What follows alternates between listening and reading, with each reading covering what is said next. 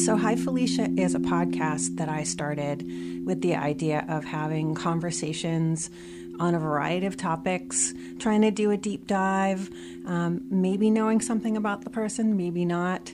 One of my guilty pleasures is Criminal Minds and the team at the BAU, and they always profile a serial killer or an unsub by the fact that they usually start in a geographical location that's comfortable to them.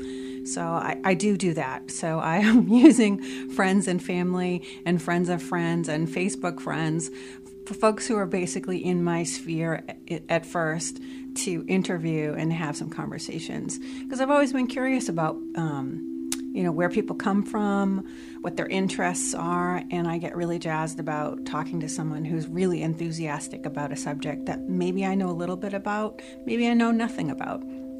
So I hope you enjoy my conversation with my different guests, and please feel free to comment, send questions, or send suggestions for guests that you think might be interested to be on Hi Felicia.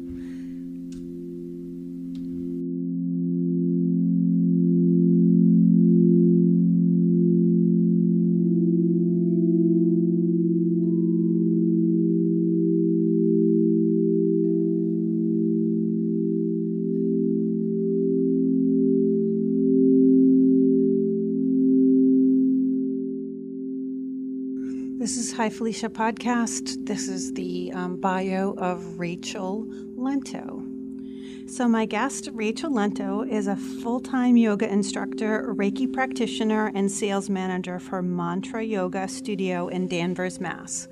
She received her 200-hour Power Vinyasa certification in 2015 and her Yin certification in 2016. Both are different types of yoga. After training, she immediately began teaching as a volunteer at Recovery House in Wakefield. For 3 years, she taught in the North Shore and led special workshops for teens, beginners, and individuals in recovery. Then in 2017, she was offered a position as a full-time yoga instructor and studio manager. This transition meant a scary leap of faith, giving up a career as a medical office manager. But she took it because she had a higher purpose. Because she knew her higher purpose was found in teaching. Rachel's classes integrate her passion for psychology, specifically the cognitive, behavioral, and mindfulness psychotherapy approach to mental health. She also has a special heart for teens, as when she was first introduced to yoga. Part of her work involves a collaboration with nonprofit organization in Lawrence to bring yoga to teen girls in the Merrimack Valley. You can practice with her in Danvers, North Andover, and Salisbury, Massachusetts. For her full schedule and to catch up on her blog, which we talked about in the show, please go to her website, www, that's 3 W's, rachelmariehealth.info. And Rachel was a fun guest. Please beware that this podcast has a lot of giggling in it. So obviously we're having a good time. There are times too where we talk about things like AMSR, and I believe that I misstated that and called it EMDR, which it is not. So AMSR, for those folks who don't know, has to do with folks who get sort of a relaxation response or brain tingles from watching videos or listening to people doing things like whispering, crinkling paper, or sometimes the videos do include things like hair brushing. So we poke fun at it, but it is very good-natured. And if you are so inclined, you should check those things out on YouTube. I would say that I probably did not do it fair justice, since my whispering usually involves laughing as well, so which probably takes people out of the relaxation response. So again, thanks to Rachel for coming on and being such a fun guest and a good sport. I think you'll get the sense of who she is as a person, and that is exactly how I experienced her as a teacher. She's thoughtful, she is compassionate, she's a lot of fun, and the thing that she brings into her classes, which I really like, is the encouraging you in your ability, wherever you are, to sort of maybe gain some confidence in your body and how it moves. So I hope you enjoy my interview with Rachel.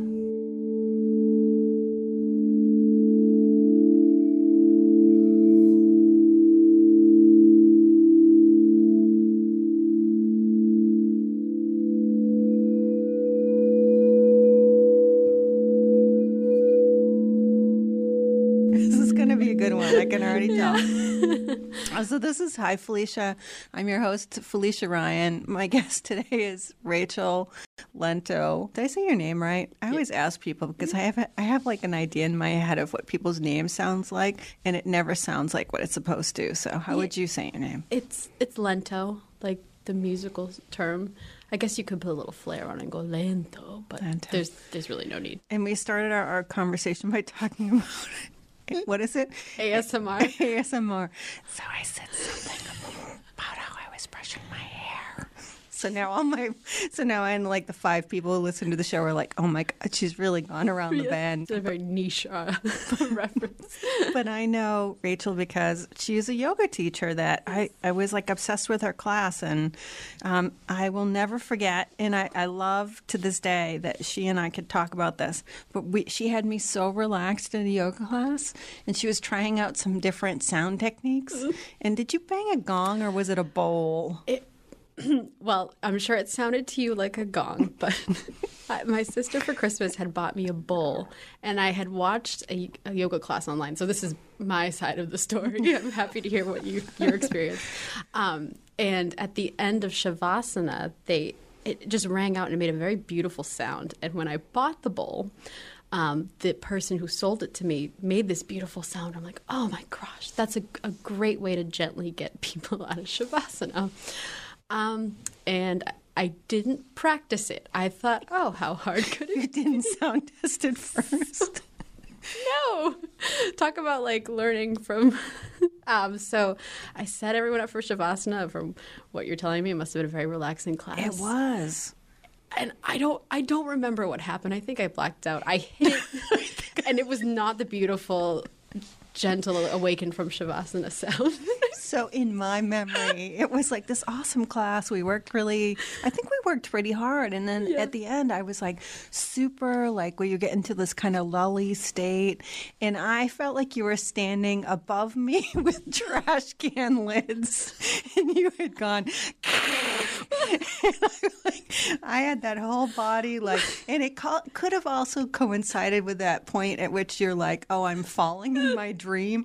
So it was like and like my whole body shuddered, and I woke up, and you looked at me like, and you were like, oh shit. Oh, I think it did, because as soon as it happened, my first thought was, oh, that was too loud. And I saw you jumped it 2 feet into the air, and I was like, oh, I thought she's never coming back to my class ever again. And it wasn't like, I wasn't traumatized by it as much as like, oh God, I hope she never brings that bowl back to class. As I was telling you, it took a long time to allow myself to practice. Now I know. Practice and and get people used to the sound. Yes, or maybe say like, I'm going to wake you up with. Maybe that would have made it less. Oh yeah. No, probably not for me. Startling. I would have still been like, oh shit.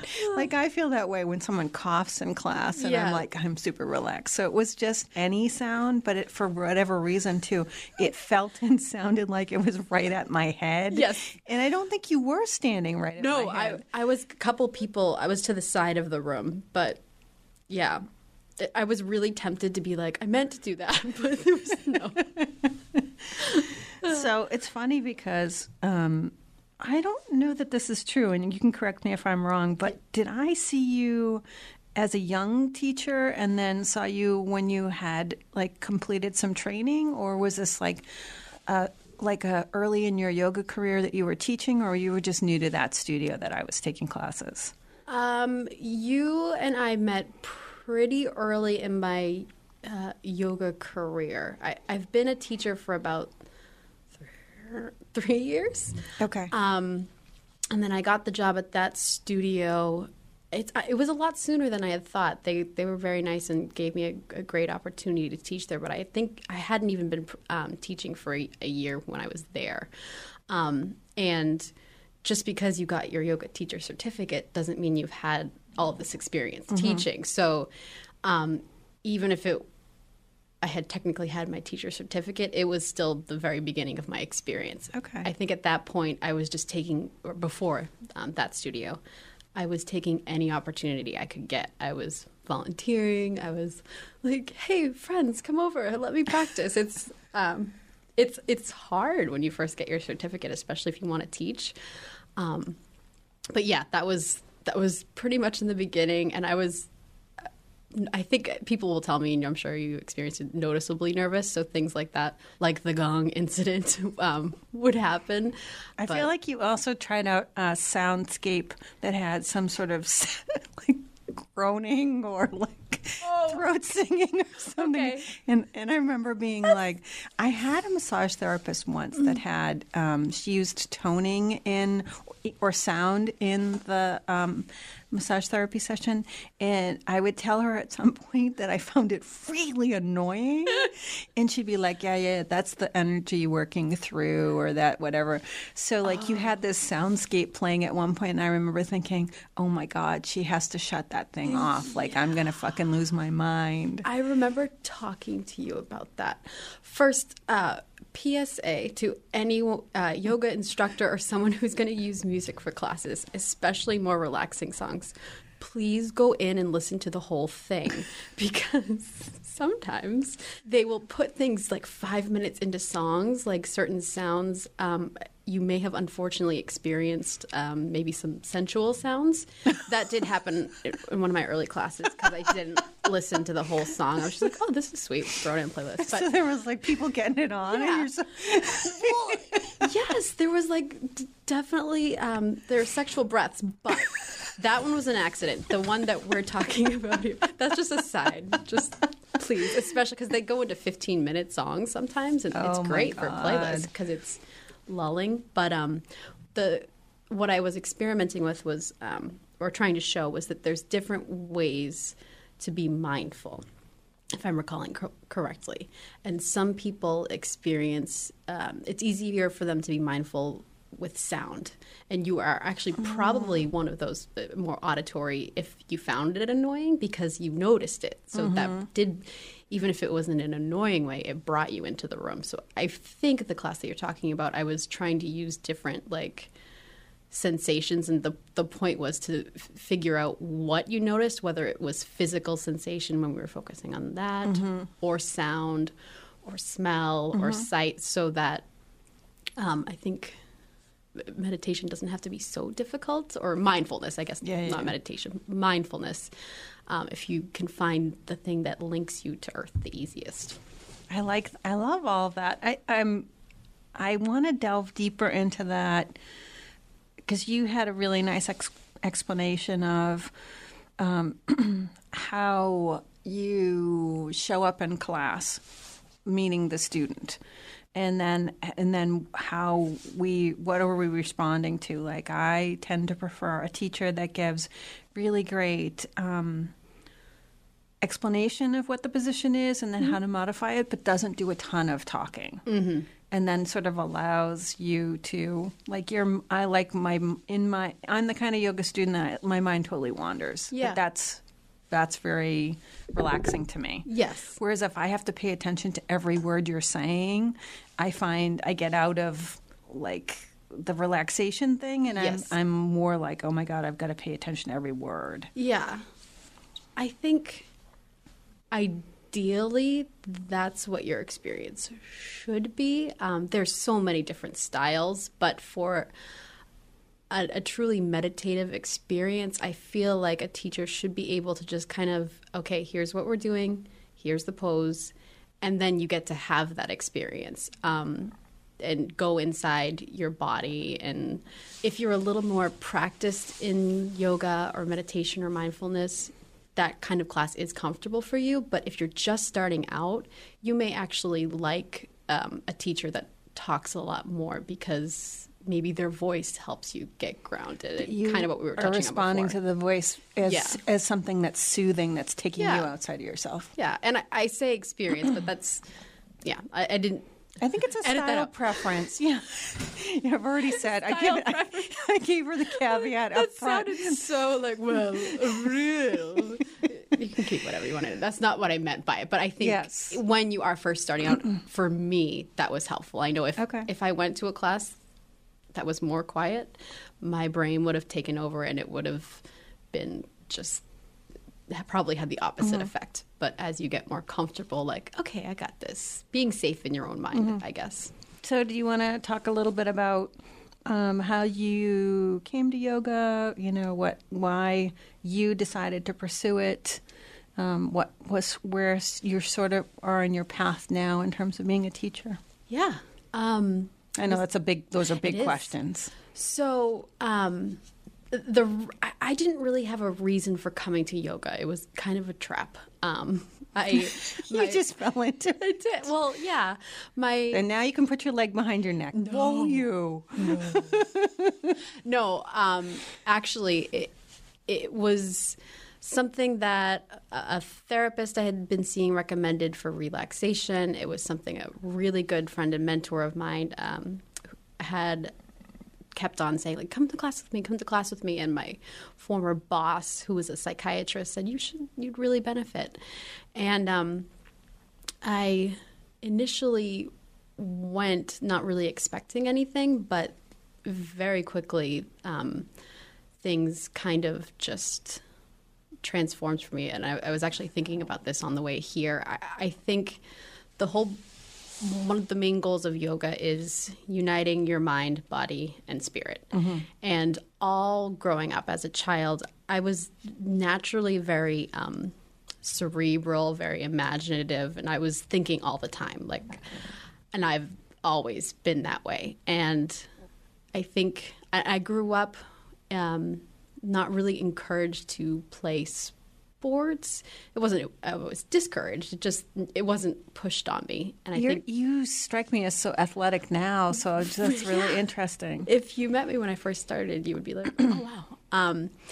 And so I think when you're a child and you get that kind of intense physical activity, you get a leg up on being mindful because, well, mind, body.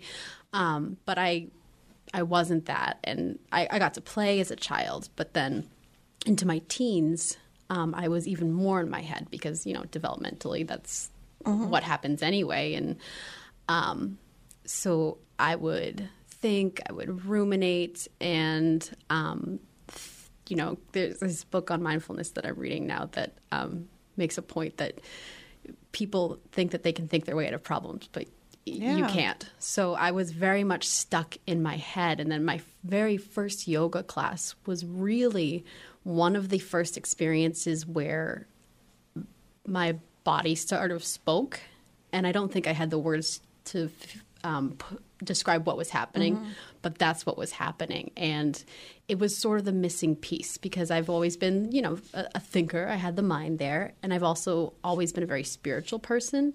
But what was missing was, the rest of me, the body. And yoga was a way for me to kind of bring everything that was stuck in my head and just fill it out. And it wasn't an easy, instant process, but it was incredible. And yeah, like I said, I don't really think I understood what was going on, but I knew that it was important. And the transformation physically, but also mentally, happened very quickly.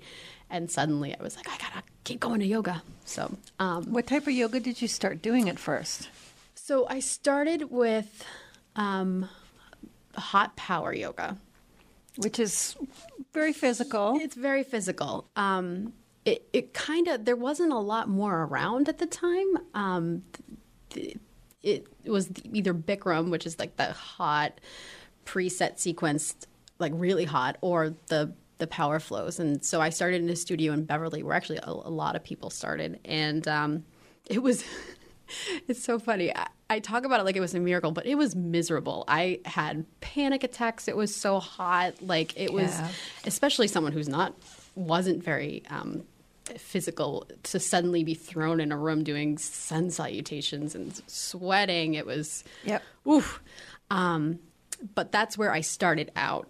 And so to get to that, the second part of your question, where am I now? It's funny because I do teach some hot yoga classes, but they're really slowed down. And I'd say where things have transformed, I look at it now because it's going to change everything. Your yoga practice is you're in a constant state of transformation. And I'd say the goal is balance. They also call it integration. So whatever is out of balance in your life is what you'll naturally seek. So in the beginning, I needed that heat. I needed to get my butt kicked a little bit. Yeah. Now I'm kind of, I noticed that I need to work on the balance. There's a lot more, it's interesting. I'm working a lot more now with my mind again, like being okay with that intellectual side of myself and learning how to feed that. Because there was a while where I was like, no, stay away from the mind. The mind is evil. Now I'm like, no. Like that's a part of who you are, your imagination. Yes, and so I'm kind of coming back to that side of things. And yin is it's not a new style of yoga, but it's getting very popular. More popular now. Yeah. That has been awesome. And it's been something that I've been practicing a lot, not only for the physical benefits, but really for that. It's a different type of meditation that's very friendly to you as a person. Like you invite yourself in and just watch your thoughts and practice with. And it can be really challenging too. Yes. Because I think, so when I started yoga, oh God, I was 300 pounds. I had a lot of trouble. I had different, like I had high blood pressure and I had back issues. And I was just like sort of looking to do anything that was physical because I had even walking was kind of really difficult. Yeah. And so I'd found a class with a friend who still goes to yoga sometimes with me. And it was I want to say she was 95 years old, but she wasn't. She was probably like 65 years old or 75 years she old. was 95, yeah. And she weighed 80 pounds soaking wet. But she was lovely. She was really like a heart-centered teacher. And it was just hatha yoga. Yeah. And it was a lot about, you stay on your own mat. You let your neighbors stay on theirs. You don't try and compare yourself to what other people are doing. There may be positions that your body likes and can get into that the person next to you is a different size, but that they can't do. Yes. And it's just your body mechanics. And it was very liberating. It was very freeing. It was a very nice first step into being back into inhabiting my own body. Yeah. And I think I did it twice a week. It was like the little old lady who was wearing her jeans next to me, and some people were in chairs, and it was like a community center we went to. And I did it for a bunch of years, and it was lovely because I think it's the thing that helped me, like you, kind of get back to being a more integrated person. Yes. Okay, I am a mind. I do highly value that part of myself, but I wasn't really taking care of the body part. Yes. And I was ignoring the body part. And the body part was screaming for attention in so many different ways. The yoga that I met you through was yin, which was again another kind of sort of eye opener for me, or mind opener for me, because I was struggling a little bit physically, but I was also needing that integration of the idea that you can allow your body to relax into a position and not force it and not jam it and not go for the stretch and not have some sort of huge goal, purpose in mind, and then allow that fragility feeling. Or that I used to say, I really felt like my hip was going to fly off. Yes. And slap like a rubber band. Yes. Because my hip flexors are very tight.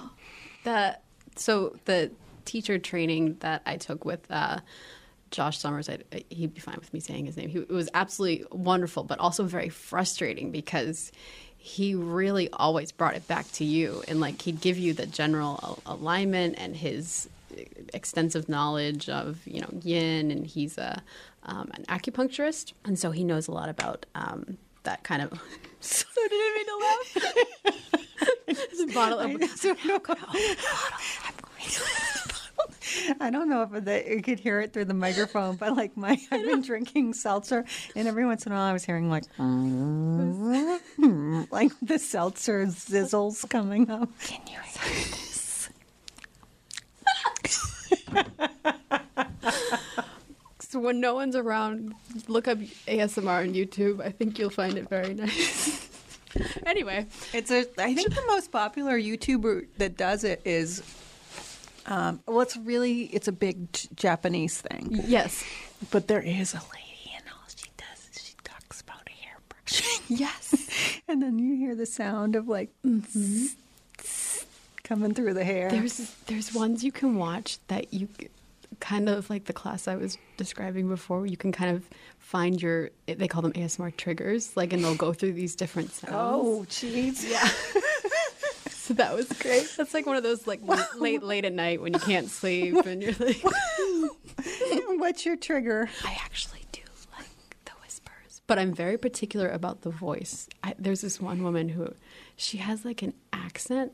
The guys ones, I don't know why. Maybe this is something I need to analyze. That they kind of creep me out, but I'm okay with the girls' voices and whispering. But none of that. Like, I don't like the clicking, but some of the tapping, and I actually like I like the brushing. That's really nice for me.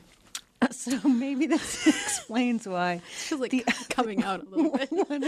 One of the other teachers that I really liked, that I've followed from different studios, is Judith. Oh, I love her. And she's got a kind of like this subtle little accent that you're like, is she Polish? Is she Eastern European? Yes. Is she Russian? Like, but she'll say something and then she just has this lovely voice, and that's like, it is a little bit of like an ASMR trigger.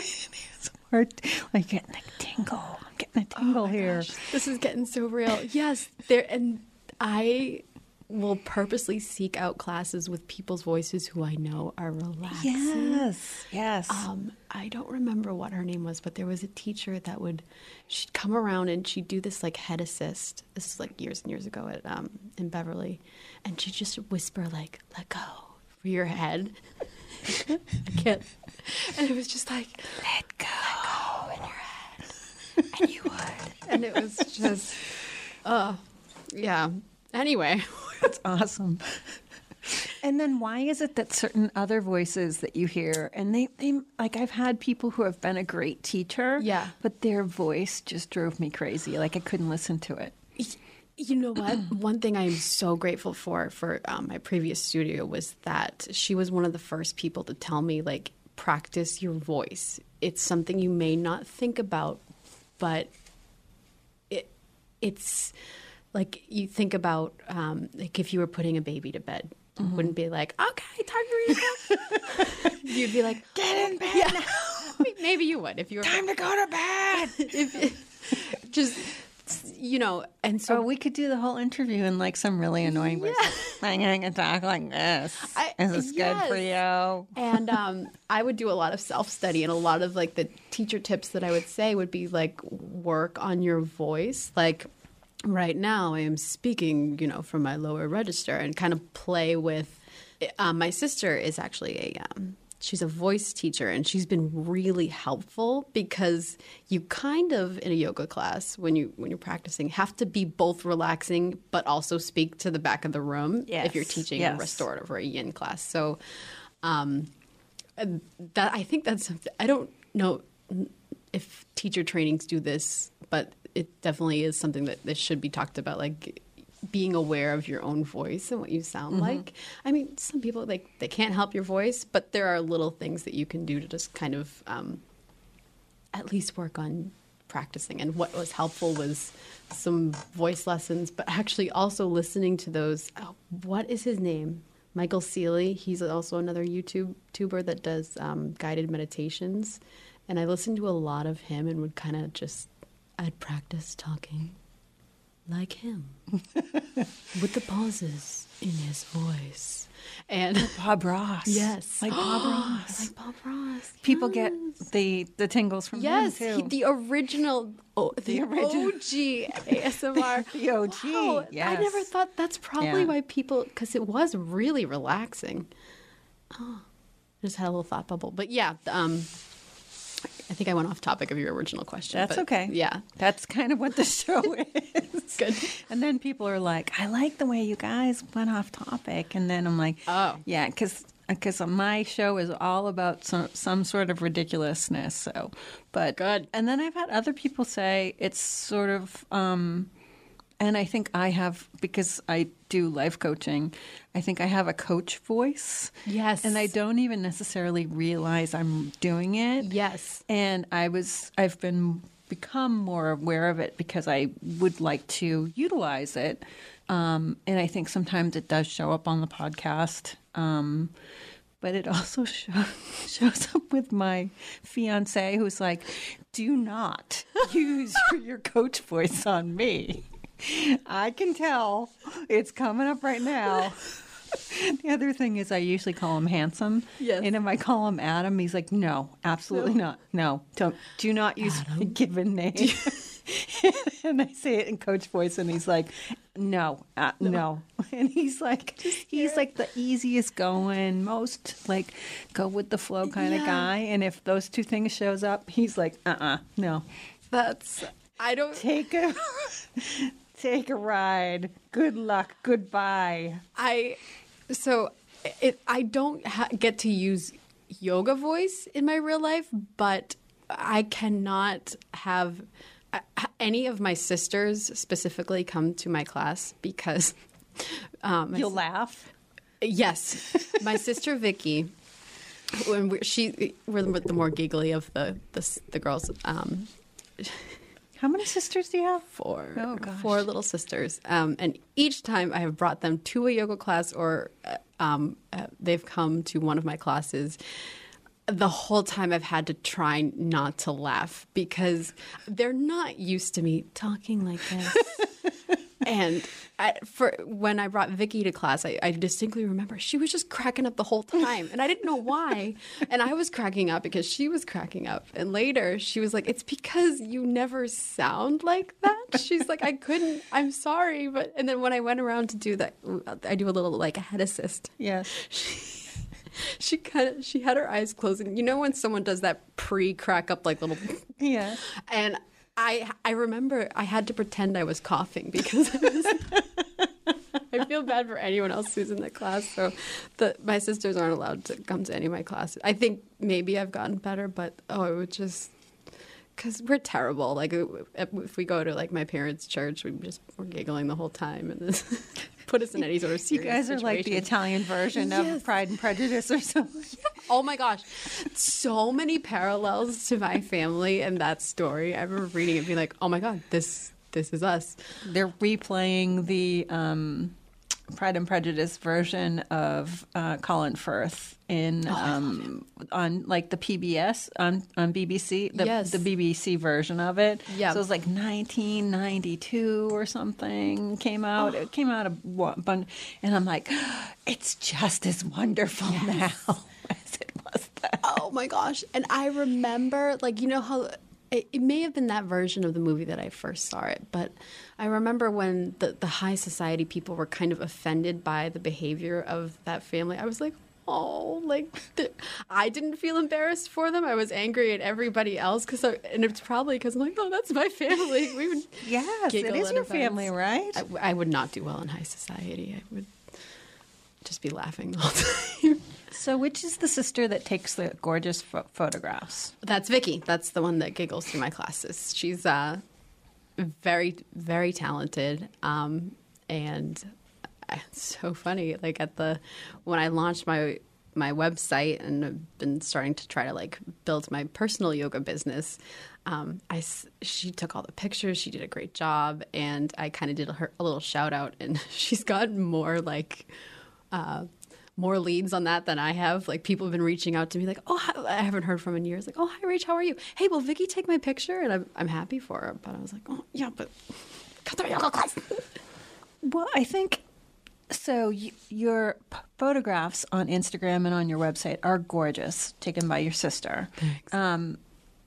And I think that's one of the tough things is that you are such a great teacher that people kind of maybe have to experience you. And I think you're putting more videos up, right? I'm going to I need to put more videos up. Short ones. Little short videos. Because then people get to hear your voice. Yes. They get to see actually how you teach and not just see how beautiful you can do the pose or how Instagram gorgeous you are. Oh, thanks. Or, when I invited her to come on, I said, you're an Instagram adorable.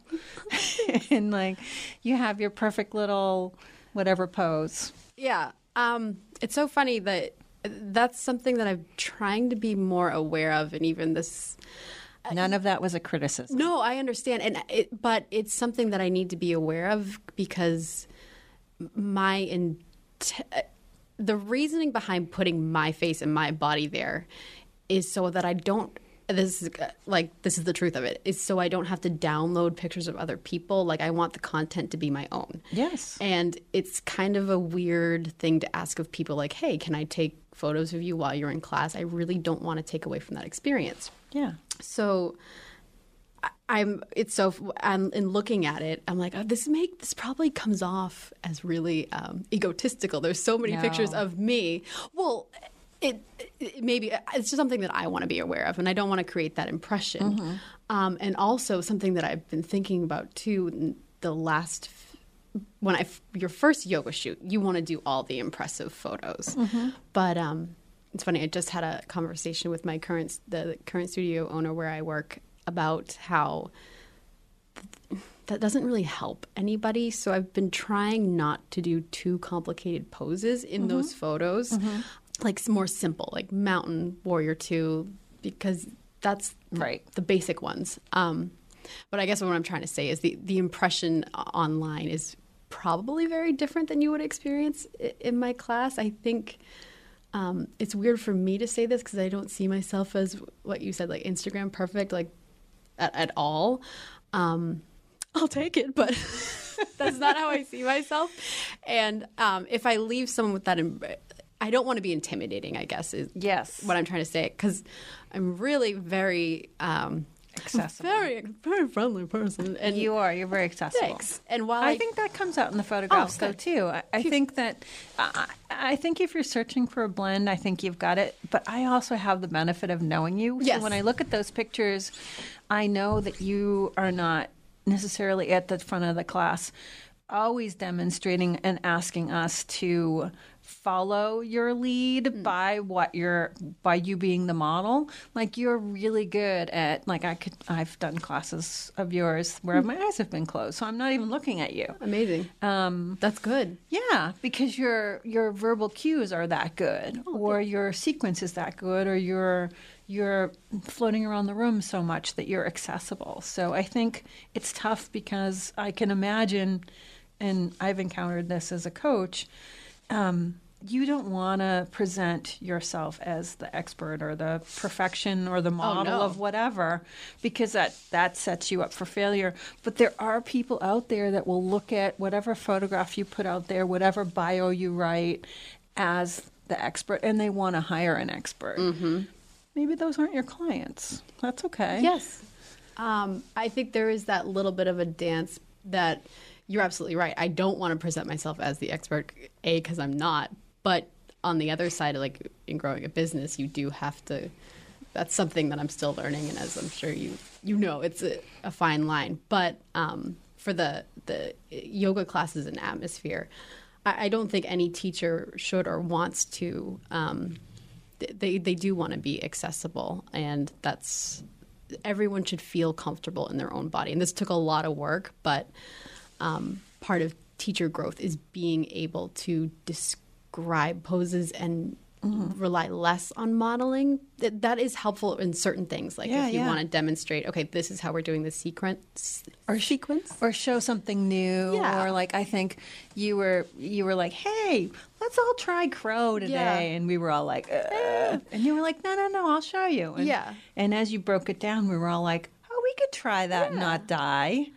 But now, and this is something that's still kind of dawning on me, what I will have people do if they're struggling with a pose, don't look at YouTube videos. Like, have an instructor say, like, okay, here's how to break it down. I love YouTube. I talked about YouTube a lot. But I guess I know what you do with all your time. YouTube you.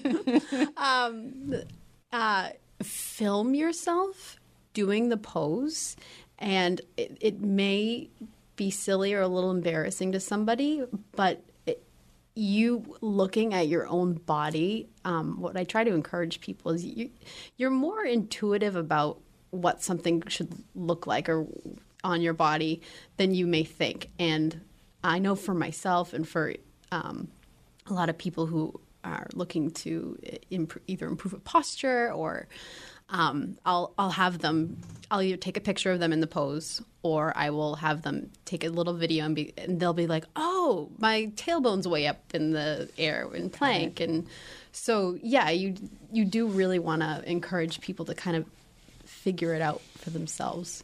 So other than finding you in one of the studios you teach in, why would someone hire you for personal yoga training or teacher or whatever? So many reasons. I would say number one would be to improve your practice. There's a lot of basic alignment structures to each pose that, not because of the failure of any teacher, you just don't really have time to get into in a basic practice, that you could be practicing yoga for years and not know, like, hey, here's exactly how to hold your hand. Mm-hmm. And a private yoga session, just going over the basic movements can be so helpful. So that would be like, if you want to have a safer practice, you don't even have to take that many privates. Just learn how to align yourself. And it's very simple.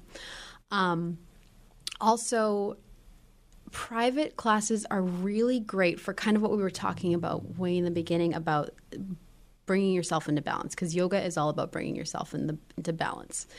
And what you get with a private instruction is we get to sit down and talk a little bit more about you and what's going on. Mm-hmm. And I get a sense of what makes you more relaxed. And sometimes I'll sit down with people and tell them news that they don't want to hear. Like, they'll come in wanting maybe a yin, and I'm like, well, actually, you probably benefit from just a little bit more movement to bring yourself into balance. And another reason would be, I think what we call it therapeutic yoga. Therapeutic yoga, which is basically like if you're a runner and you need a specialized like deep recovery for your hips, or if you're having low back pain and you want a few things to work on it. Or another reason, if you are a brand new teacher and you kind of want to get feedback, a lot of extra teacher training that I did was going to private yoga sessions with teachers I really respected and being like, hey, look at this sequence, or, help me with this. And I learned a lot, actually. I would highly recommend it for new teachers. It's really helpful. We also have a common teacher who I didn't know that I was going to like at first, but I ended up adoring her, Christina. Oh, Christina. Hi, Christina. She has such a high voice. When I heard her talking in the hallway, I was like, oh, I don't know. I just don't know. She can't trigger my ASMR. And then I got into class and I thought, oh. And then seriously, like, I think of my hips as like a steel trap, and they're just going to snap. Things are going to snap in half or fly off. And she would have us do dragon pose, and she would get louder and louder when we were in dragon pose. And she'd be like, I know it's not great, but you got to stick with it. I can hear her voice. It's a great posture. Yes. You can do it. Mm-hmm. I'm right there with you. It stinks right now. She may have said sucks, but, and I'd be like, and she'd get louder and louder, and like you could start to feel like everyone's fire go. Yes. And then she'd be like, stick out your tongues. I'd be like, oh. Mm-hmm. And I started looking forward to the class to do that pose. Like, I really hated it initially, but then I was like, and then I did goat yoga with her last summer, which I loved her class, and I love goats. I actually didn't like the goat yoga because the goats were on top of me, and it hurt. so Really. They hurt? It hurt. Their hooves, they had pointy little hooves. I had bruises all over my Oh my gosh. There was like 3 of them on me at one point. My fiance was like laughing and taking pictures and like videos, and I'm going like, Oh my gosh. I didn't know it would hurt. it hurt like a son of a bitch. And also, like, I'm a little doughy. Yeah. And very, very sensitive. Like, all it takes for me to get a bruise is like that. So, like, the next day, I had like hoof marks and like bruises. And, like, that is not the fault of the goat yoga or the goats or anything. Like, that's like truly me. And at one point, there's a picture of me enjoying goat You're gonna yoga. get sued by the goat yoga community. Goat yoga, and I was like, my arms are up and my neck is twisted, and I'm going like, ow. But I got to hold the goats, and that was fantastic. Yeah. And I got to take a class with Christina, and that was lovely. Yes. But I'm not going to do goat yoga again. The goat yoga industry is going to come after you. They're pretty big now. Well, a lot of people were like all about those goats being on them, and I was like, maybe these are the same type of people that want like small Japanese women to like Yes. jump on their backs and stuff. Which I don't want that. there's definitely, personal preference. But what Christina actually, she was one that was, she's really great with, so a yoga class, oh my God. That's a good one. That's the spit guard. That's so like you run your finger over the spit guard like this. So Christina, anyway, was one. She's like me. She's very. Is she? I feel like she had a really high voice. I think we're all Do just. I have a high voice? I think I have a high voice. I think you have a more deep voice. Really? Okay. She's like me. I think she's Sicilian. We have that Italian indoor voice, which isn't an indoor voice. So when we speak normally, people will be like, "Why are you shouting? Why are you yelling at me?" It's so funny. Once you get into the classroom with her, and something that I kind of took from her classes, she kind of ebbs and flows with the postures, which you need to be able to do. Which she does, yes. because when you're in a pose like dragon, it's not relaxing, and it can be kind of annoying if someone's like, "Oh, just relax," when you're like, "Wah!" And you want to be like, Inside. I'm gonna fucking stab. Yes, yeah. someone. And I think that a good teacher will ebb and flow with you. Like when it's time to come down, it's time to come down. But if you are like in the heat of the moment, Christina and then my Trisha Philpott, who was the one who trained me, was just, you got chills like when you were doing sun salutations because you'd be up and she'd be up and you're like, yes. And then when you were down, it was just so talented. And that is actually, it's a big part of the yoga experience. And I don't know if that's maybe I shouldn't be telling people that. But yeah, she was really great. And I think you're not the first person to say that about Christina and her dragons. I'm going to talk to her and be like, hey, you're good. She'll be good with it.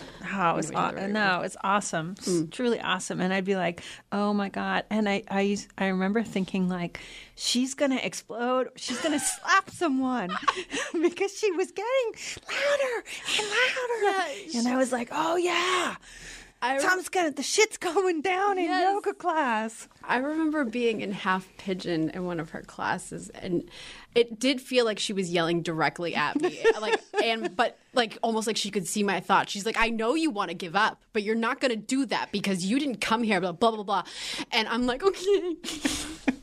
She's gonna make me cry in yoga class. She's a very intuitive person, so I think she can read the room. So that may be why it feels so personal when that happens. Yes. So, yeah, if you have the added benefit of like sensing what's going on in your class and kind of being like, okay, yep, here with you. Why do you think that yoga and Reiki go together? Why do I think so? Like, why in do they some go ways together? they don't. They don't. Okay. Reiki is of course Japanese. I think that they go together in the way that it's a holistic treatment. And for those of you out there who are Reiki and yoga instructors, I'm speaking in generalizations. They go naturally together because people who come to yoga generally are people who are seekers. And it is, they're both ways to kind of experience healing and experience relaxation in a way that you won't get it from a gym class. You wouldn't get it from a church service. They go together in that sense. I don't know if I'm making sense, but almost like in Eastern medicine and Eastern philosophy, there is a lot of more spending time with yourself, and it's a lot of like relaxing and just experiencing your body. And I guess they're linked together, and that Reiki is actually a good way to experience your body. There's not a lot happening. You're laying on a table, and some people I do hands-on, and the way that I explain it to people is that basically your body's kind of healing itself. All I am is my hands are what they call it conduit, and you're placing my hand on areas of the body, and the idea is there's life force flowing from me through the hands to you, and every place I put my hands, wherever you need the healing and experience, it'll just go. And even if you don't adhere to the details of how it works, it is a very relaxing experience. And I feel like I want to bring it back. Watch this. Watch how I bring this whole thing All back. right. Stand I'm back. with you. So why we're so giggly about ASMR and almost embarrassed that like we listen to it, it's a very I'm not. oh yeah, I'm not. I'm the one that has to reconcile it. You're right. Sorry to project that onto you, but I think the reason that people are uncomfortable by it is because our culture in general, we are not very comfortable in silence. We're not very big time. Yeah. And I think we have a little bit of guilt about things that make us feel relaxed. And I have my opinions on why that is, but to like sit Because down. relaxation is the opposite of achieving. Yes. And a lot of us come to yoga because we want to achieve something. If I was going to kind of summarize Yes. or You bring it back now. synthesize what you were going to say is I see yoga and Reiki as both acknowledging ourselves as a conduit of energy. Yes. And so we get to mitigate that. We get to not control it, but know and allow in a flow through Yes. and have it be a flow through. When you're trained in Reiki, that's one of the things is sort of this idea of allowing what is. Yes. And that's kind of what yoga is too. And those are two seemingly simple things, but very challenging. They can be very challenging, especially for a Western mind and someone who's... Oh my gosh. Yeah. Yeah. Well, you should have just answered that question. I should have thrown it back to you. That was a great way of putting it. Curious. I was really curious how you were going to bring it. Yeah. Well, I no one's ever asked me that before, to be honest with you, and I was like, oh, what is the connection? But that's my guess. But what you were just talking about, the allowing, is huge, and it's something that a concept that's very hard for people to understand. This book that I'm reading currently, it's about mindfulness, but specifically for treating anxiety, and it talks about. It has like this simple sentence. I should have brought it with me, but it says that. You can't, I said this earlier, but you can't solve a problem by thinking about it. And I say a statement like that and you're like, oh yeah, sure, that makes sense. But no, you don't like let go of the thought completely. And then comes well, I have to think about it to let go of it, but no. And the only way in my mind to experience that is to practice things like Reiki and yoga, because then you start to be like, oh, you can kind of experience stepping back from your thoughts and or stepping back from an experience and be like, I don't have to follow that. Like, I understand. Like, or a problem will present itself. Like on my way here, I was dealing with something came up, and family drama. And I was like, wait, I'm about to record a podcast. I'm so excited. I've always wanted to do this. And it kind of allowed me to take a step back and be like, I can deal with this later. And so allowing is something I'm still practicing, because there's a difference between allowing and kind of running away from, which I can also do. That doesn't mean that you're ignoring, not at all. And like you said, it's a practice. Like we will have times in our day when perhaps we're more fluid with that. We'll have the projects that we work on or things that we're drawn to that perhaps we are able to allow more fully to sort of just flow rather than try to control or shape or bend or whatever. Yeah. And it's like, as much as I've wanted to do this podcast, I am what they call a fact finder. So, like the first time I bought a car, it took me 5 years worth of research to finally decide what to do.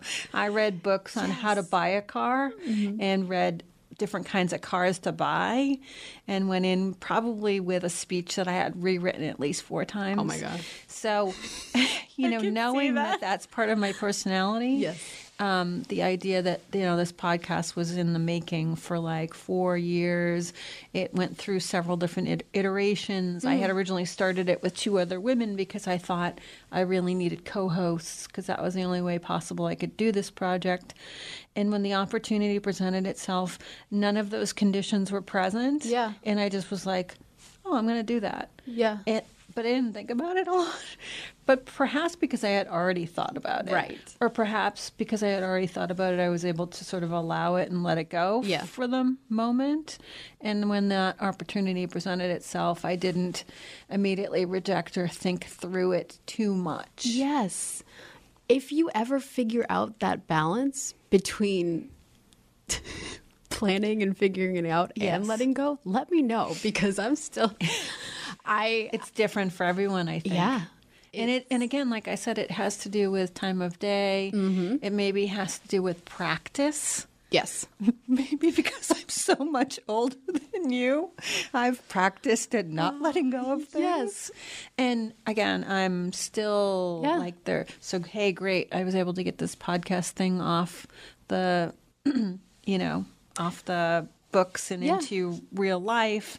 But I also spend a lot of time like looking at who I want to interview, but every single person who I've interviewed has dovetailed perfectly into the last person and the previous person, and then and I feel like I'm having not the same conversation, but a continuous conversation. With different people with different perspectives. Yeah. I didn't plan that. No. I don't know that I even noticed that until this moment. Yeah. And I think that's the beauty of starting to practice that letting go is you start to realize that it's okay and you don't have to be in control all the time. So what does letting go mean to you? So letting go to me is, I'll describe it in ways that I notice that it comes up. I love writing, absolutely love writing. And I had previously done it just as kind of a release. But now that I put up my website, I've been trying to do a blog. And when I say trying, I mean that I overthink it to death. I want every sentence to be perfect. I want my sense of humor to come through because that's important to me. I don't want to sound like an idiot, and so what'll happen is I will have this really great idea, and I'll go back and look at the same sentence over and over and over again. And what I used to do was just kind of disregard throw it away entirely. And one of the first times that it was, I just was brave enough to have someone please just look at my blog. They're like, oh, this is amazing. They didn't say it was amazing, but they're like, oh, just this, and this. This is a really great idea, or this was really funny. And when I finally let it go to them and saw that it was okay, and I got that feedback, then now when I recognize myself, getting a little bit, spending 3 hours at Cafe Nero editing the same paragraph. I feel like letting go is to trust that, listen, I've done my best, and if this is something that is supposed to be out there, I'm just going to put it out there. And that's what I mean by letting go. Like, you do your best, but then just, go into it. And it's so tough because I think letting go for me had a lot of connotations of giving up, and so I always had trouble with with phrasing of letting go. And even in yoga class, I would be like, yeah, because in the end of class, sometimes you're so tired. If you've done a vigorous practice, or for me, if it's a lot of sun salutations, you do want to just like give up. You want to be like, yes, I'm done. But letting go is really, it's like, it's releasing, it's breathing. There's some consciousness to it. And it's not, it's an exchange. Yes. It is an exchange. So it's not completely like hands open, everything flows out. But it's letting go of what I think you say this perhaps in class, like letting go of what no longer serves you. I was just going to say that. But allowing things to come in that you need. Yeah. That's exactly what I was going to say. A lot of letting go is literally letting go. But when you, for instance, do like cognitive behavioral therapy, or just if you study behavioral therapy, you can't just eliminate a behavior. You have to have something that replaces it in order to move forward. And that's kind of how it works in the in that way. You can recognize that you have an old belief system, but belief systems are in place in your mind because they frame your world. And if you don't have another belief to replace that with, then you really aren't at a place where you can let go. By belief system, I mean something like, if you've always, for yoga, I always believed I wasn't an athletic person growing up. Like, oh no, and these are all statements that are actually like, I am statements. I am a girly girl, or I'm not athletic. And they're very, they're limiting, but when you start to realize they're not true, you then, before you can let go of those statements, you have to have a new sort of, okay, I am strong, something to replace it. So exactly. Well, a lot of times... Or you can be both. Yeah, you can be a girly girl. Yeah, and then athletic. When you have graduated yoga, you realize all exists. No, I'm just kidding. But yes, that's exactly right. Yeah. Because, and it's so funny how you start out here, but then as you grow, a lot of it is realizing, like, I needed to be athletic for a while. That was all I did, to the point where I was off balance there, and not really really neglecting and actually being angry at the philosophical side of me. And kind of like, I was going to mention this when you were talking about like studying about the car. Well, that's part of your personality, right? Like, yes, it's not something that you want to get rid of. It's perhaps something that you want to recognize. Okay, this is part of my personality. How can I, make this work for me? Yes. But it's all about balance, and eventually you start to get to a point. Eventually, you get to a point where it's not necessarily about labels. They're useful, like, for a period of time, right? To help identify the behavior, or the thought, or whatever it is. And again, it's not necessarily, like you said, eliminating it altogether. It's like, what is part of this that's working for me? Yes, it makes me highly motivated. I recognize that I actually like learning things. I'm going to be the kind of person that does research. Now, maybe that research doesn't need to take 5 years. Or maybe I'm the kind of person, too, that needs like certain conditions to be right, or feel that they're right. So how do I make that happen for myself? I read a lot, or I get a lot of information, and then that makes me feel like I'm ready to take the leap. But then what you're saying is hopefully you're kicking into some sense of your intuitive sense of Yes. that, which is you and your body, not the intellectual side, but your body and your spirit and your mind side get together, and you are able to tap into, I know this is right for me in my gut. Maybe other people know it because it's right for them in their shoulder, wherever it lives in your body, and that you're making the decision holistically. Yes. Does that sound? That sounds perfect because I think you and I are coming from similar tendencies. We're both thinkers. We love to read, and we are very. I just love saying the word cerebral. I'm not even sure if I'm using it correctly, but like we're thinkers. We like to plan.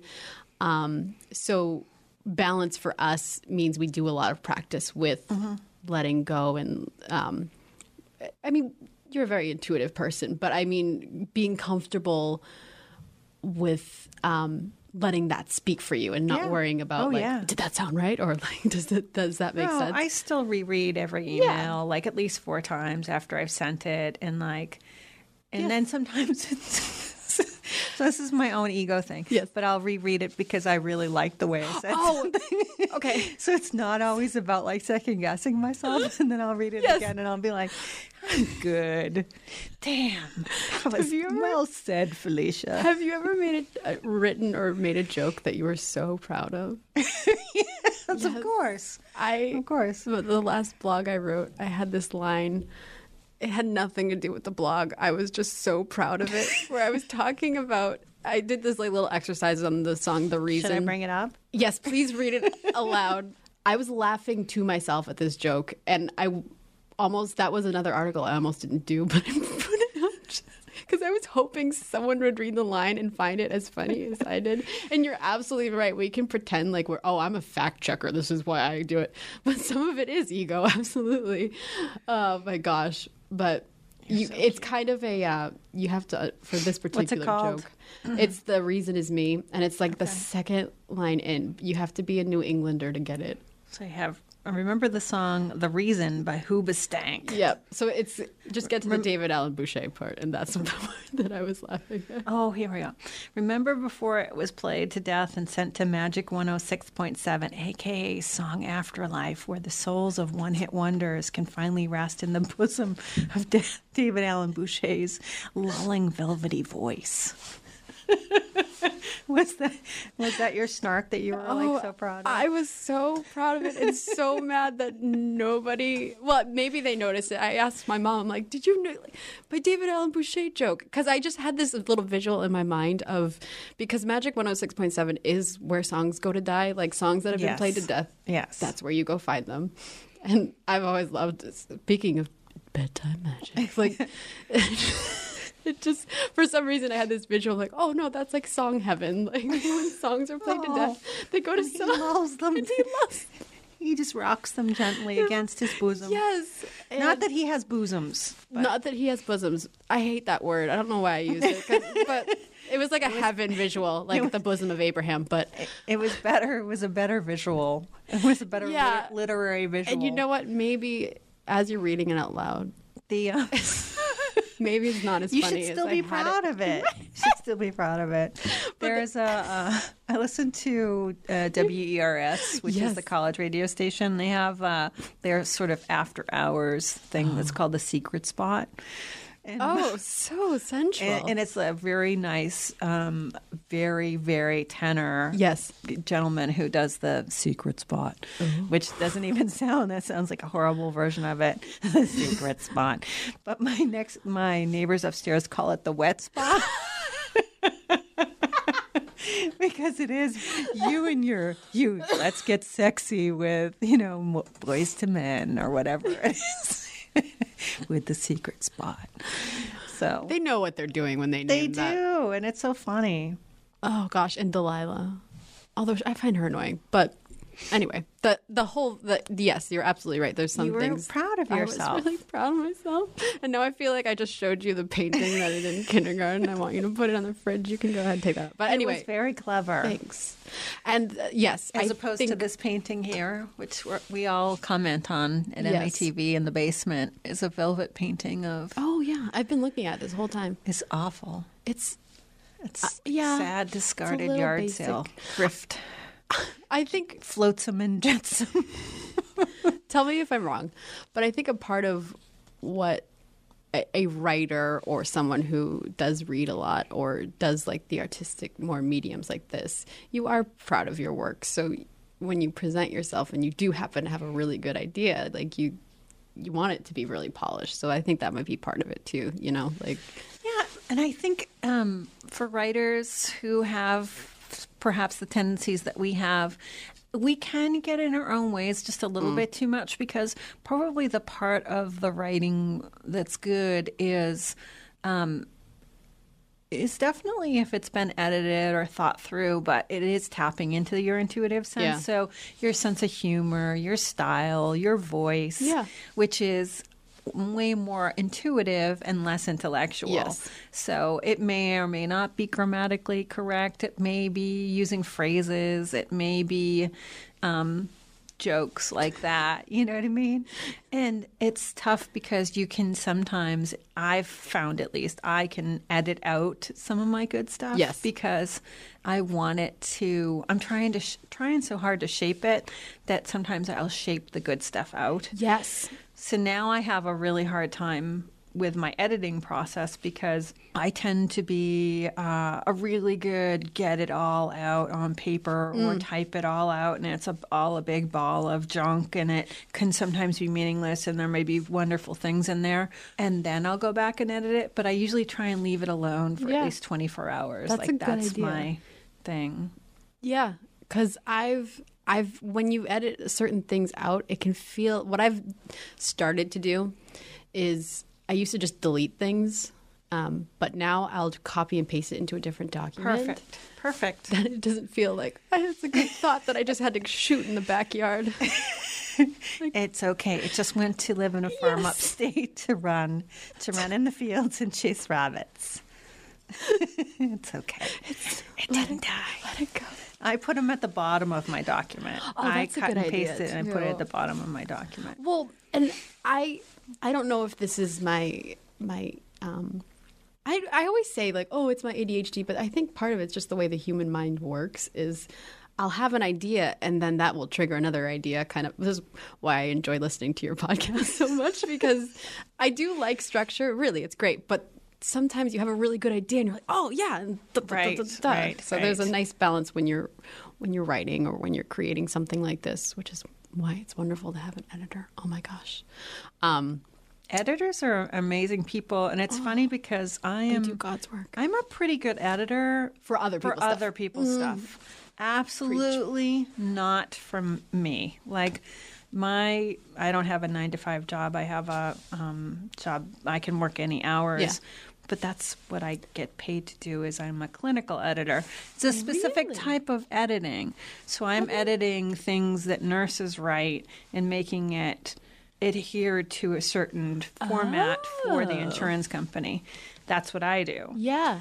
But That's cool. So I'm always thinking, like, does it make sense? Is it grammatically correct? Does it check certain boxes? Yeah. Is it an objective statement versus a subjective statement? Are they using too many abbreviations? Yes. Is what they're saying really what they mean, or are they like using too few words to explain what it is they need to explain? Yes. So it's a lot of editing skills that I have a really hard time applying to my own work. It's so funny because I feel so hypocritical when I say I'm an excellent editor, because if you were to look at my own work, I feel like that doesn't reflect in it.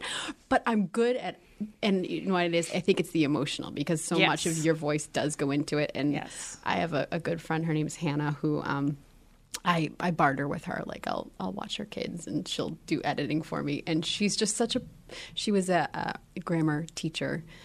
And when she gives me back the papers, first of all, she's a godsend because I'm able to just be like, okay, I'm just giving it to Hannah. And she sends it back to me. You can tell she's a teacher. She's like, you made a couple errors here, and here, but like she'll like kind of encapsulate it with like I hope she puts a sticker on that goddamn thing for me.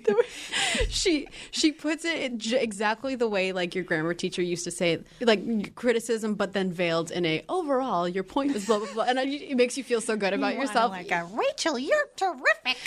Sticker on there. No, not even that. Like she corrects you in such a way that you were corrected, but you feel great about yourself. Oh, that's nice. Yeah.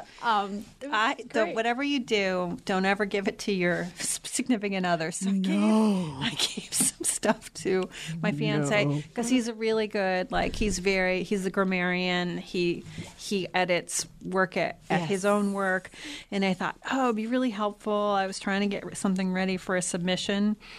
And he came back and he was like, I had written it very conversationally, and I had sort of done the thing where I was telling a short story, so I put like the action right up in the beginning, and he put it back to like, the thing I'm going to talk to you about today is XYZ, and then repeat that phrase. And so he made it very formulaic, and I thought, oh, well, I've asked him to edit it, and he like didn't get what I was writing about. He didn't get my tone, and he was like, there's a couple of times like I felt like it was too informal or whatever. So he had turned it back into a thesis when it really didn't need to be such. Yes. So and I was like, I'm never having him read one of my things ever again. I think unintentionally, thanks, hon. Family or significant others can turn it into they're correcting things about you. But do I have time to share a quick story about this? This is what the significant others are good for, is when I was going to come out the gate, the first blog on my website. And I grew up in the Christian faith, and a lot of people who are connected to me on Facebook know me from church. Okay. And I get a lot of questions about, well, what about yoga and faith? And maybe someday I'll write a blog about that. Right. But I had spent, and I was so proud of this like hard-hitting piece that I'm like, I'm going to shake up the religious world and the yoga world with this. And I was like shaking with excitement. When you have something that you're so proud of. Yes, yes. And I went home and I told my boyfriend about it. And he wasn't mean about it, but he was like, yeah, you probably don't want to marginalize your 5-person audience. And make them all your first blog. He's like, when you have a huge gathering, and he was absolutely right. It was not. So on this, do you know who Doreen Virtue is? No. Okay. So she was big into angel cards. She was huge seller on Hay House, which is sort of the alternative world's version of publishing. So Doreen became born again. Mm-hmm. And Doreen put out an article. I forget where it was, but someone linked it to it. And I actually read the whole thing. And as virulent as she was with angel cards and whatever, she has now become that for born again Christianity. Yeah. So she went through A to Z, all of the things that she has previously promoted and had her name on them. Oh, and it all boiled down to it's Satan talking to you. Oh, no. It's all satanic. It's all Satan. Satan. And as we went through all the different things, there were some that it was like, I was really having a hard time there, like crystals. Another thing for Satan to get into your body. And I was just, by the middle of the article, I know it wasn't meant this way. I was snort laughing. I was dying. I was crying because it felt like an Onion article. It felt like it was accidentally a parody of herself. Yes. Oh no, honey. And I just felt terrible because I don't think I have any Doreen Virtue angel cards, but oh my gosh, yes, yeah. Wow. Yes. Yeah. So now everything is Satan. Everything. Satan. Wow. Satan, she Satan. took a hard turn. She took a big turn. Well, she's born again. And I guess in the born again faith that I encountered someone when I was doing Reiki in hospice. I was sanctioned by the hospice. I had been trained by the hospice.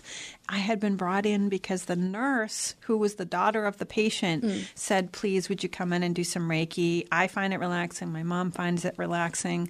The family members thought that I was like, oh no, trying to bring her closer to Satan.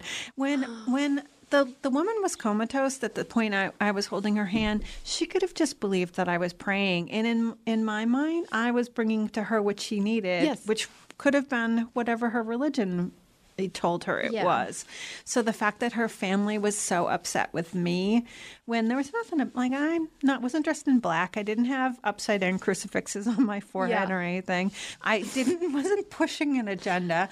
I pulled away and, excused myself from the room when they showed up. But just the looks of disapproval and their upsetness by my presence. Oh, that can be hurtful. And helping their mother who was dying.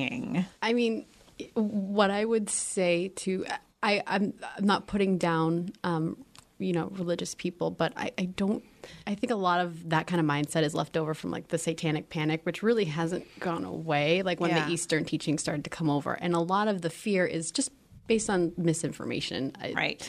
A lot of the Eastern lot of it. tradition is older than Yes. Christianity. Older. And for people, I'm going to have to figure out a way to gently say this, but if you are a Christian, you believe when you become a Christian, you are protected from Satan. Like, so to think that the evil Dark Lord himself is so interesed in you that He loves would himself jump- some angel cards. Yes. Some crystals, a little angel cards, a little hatha yoga. It's tough when you got the horns and you got the cloven hoof Yeah. things. And- your legs are not very stretchy. It's something like I don't want to put down anyone's belief, but I also don't want them to be so afraid. Like it's Right. It's not. But I always think of my thought process goes this way. I may not think of the world through your lens. You may not think of Yeah. it through mine. But whatever your belief system, whatever your spirituality, whatever your God, isn't the world big enough for there to be multiple ideas of what that is? And ultimately, No, if everything is black and white. we Next get question. to the same place, what does it matter what you call it? Like, why is that such a big deal? I don't get that. Well, I think part of it is that we have the right answer and no one else does. I shy away from calling it the same thing as a religious experience because it's really not, for Reiki at least, to make people feel a little bit more comfortable in yoga. Someone said the word atheistic, not meaning like I don't believe there's a God, meaning it, at least initially, look at it as a separate, like a health thing. Then, I know when I first started yoga, because I was brought up in the church, there was that big, used to get pamphlets that were like, if these positions were named after Hindu gods, which is true, but that doesn't mean that the Hindu god is going to possess your body if you do those poses. You accidentally do yoga poses a lot. So if it didn't happen to you when you were a little kid doing child's pose, it's not gonna. So wait a second. Every time the dog bows down, he's inhabiting a Hindu god. He is. What? Yeah. So it turns out all dogs are Hindu. I'm just coming out. Do the dogs know this? I believe they do. Okay. And I think that's, yeah. I don't want to give too much away. That's my next book. But, yeah. I think that's your next blog. Yes, my next. No, I'm waiting. The last person that I interviewed, we talked about sacred art, and she was talking about her belief system being close to what's called animist, which just means sort of everything around us in the living world, and even objects have sort of a soul. Yes. Like, have you ever seen Wings of Desire? It's a movie. No, but I've seen Avatar. Is that the same thing? No. So I just love that you brought that up. So Wings of Desire is like super artsy. Wim Wenders, German filmmaker. Oh, those Germans in their films. Yeah. Like Bruno Ganz, who just recently passed away, was the lead angel in it. Okay. I highly recommend it. It's a fantastic movie. It's before the wall came down in Berlin. Oh. It's in German, French, and English. Nick Cave did the soundtrack for it. So it's about an angel who sees a trapeze artist, falls in love with her, and he comes to Earth.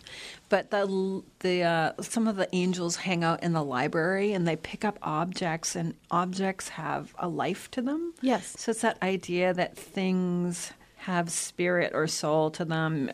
inanimate objects, real objects, and that part of the conversation that my last guest and I had was about our relationship to them, like how artwork is a conversation.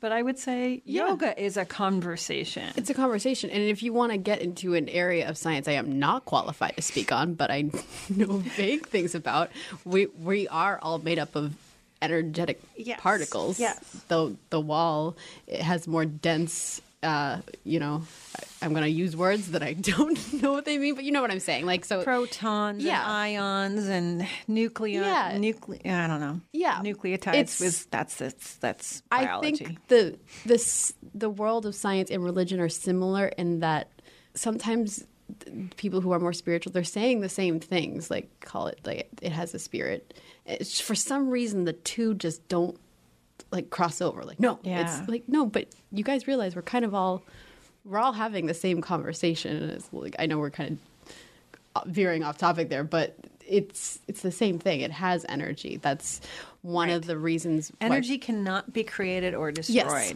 That's a huge law. So why do we think that when we die, that's it? Yes. Or that we go float up somewhere. Or that even in the most simplistic, basic way, we are connected to things like plants and trees. We rely on them to survive. We have this relationship with them. So, and how do we know we're sitting together having this really interesting conversation that we're not exchanging energy? I think we are. I'd like to think we are. It's, you know what helped me kind of realize that was a truth is being in yoga class. You see from the teacher's perspective, like we kind of talked about it a little bit when we were talking about Christina. You do read people's energy. You can tell. Yeah. And when one person, or me as a teacher, and I've felt this a lot of times, if I go in off, and by off I mean like feeling like anxious or really stressed out, that really quickly gets picked up by everybody around you. Yep.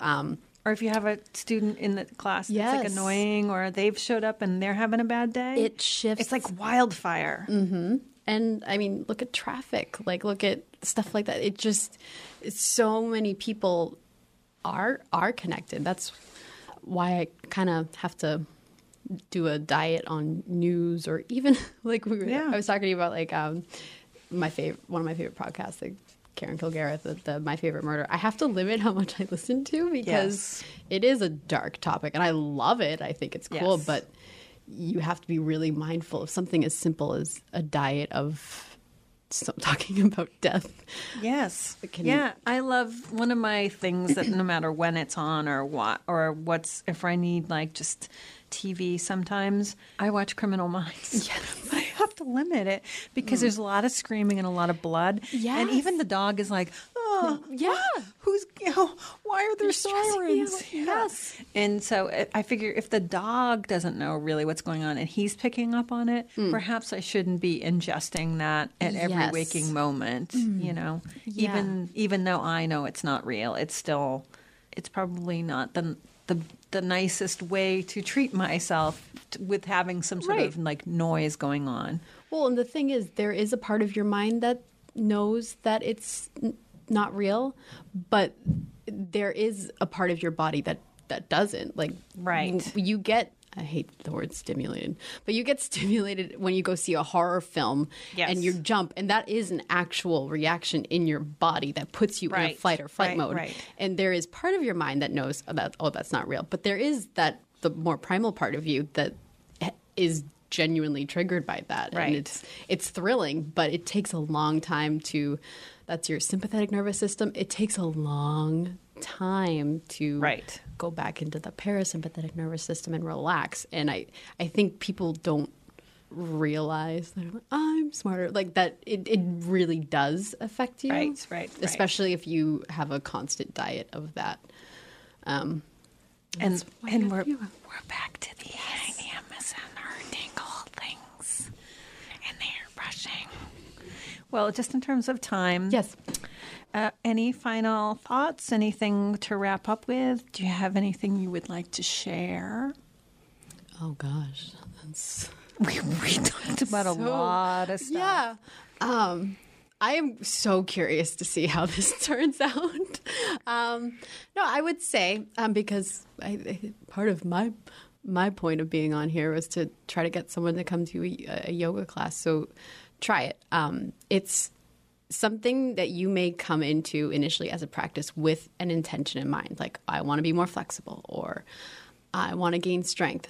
And I think that's a great way to get you in the door. But it is a lifestyle practice that you are constantly growing from. And I think if you give it a chance and you try it, I would say educate yourself about what you're stepping into because there's a lot of it In out terms there. of what the class Yes, is like? what the class is like. Read those descriptions. And Do you have a preference for the type of folks that you work with? Like, do you like to work with beginners? I know you do some work with teenagers, right? yeah,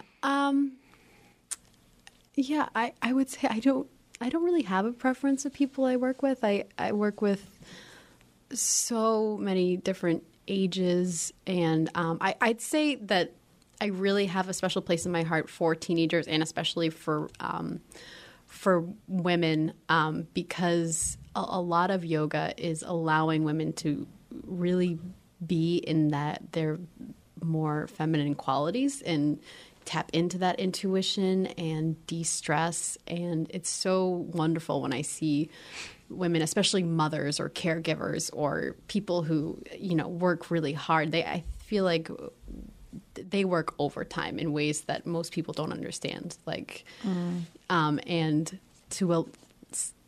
to have them realize that it's okay to be there for just themselves. Yeah. And to have, for women, I think it's the identity, to have an identity outside of, not necessarily outside, but your own identity, outside of the family, outside of your upbringing. It's so powerful. And I know it's so much part of me and my personal story that I really would like other women and men too.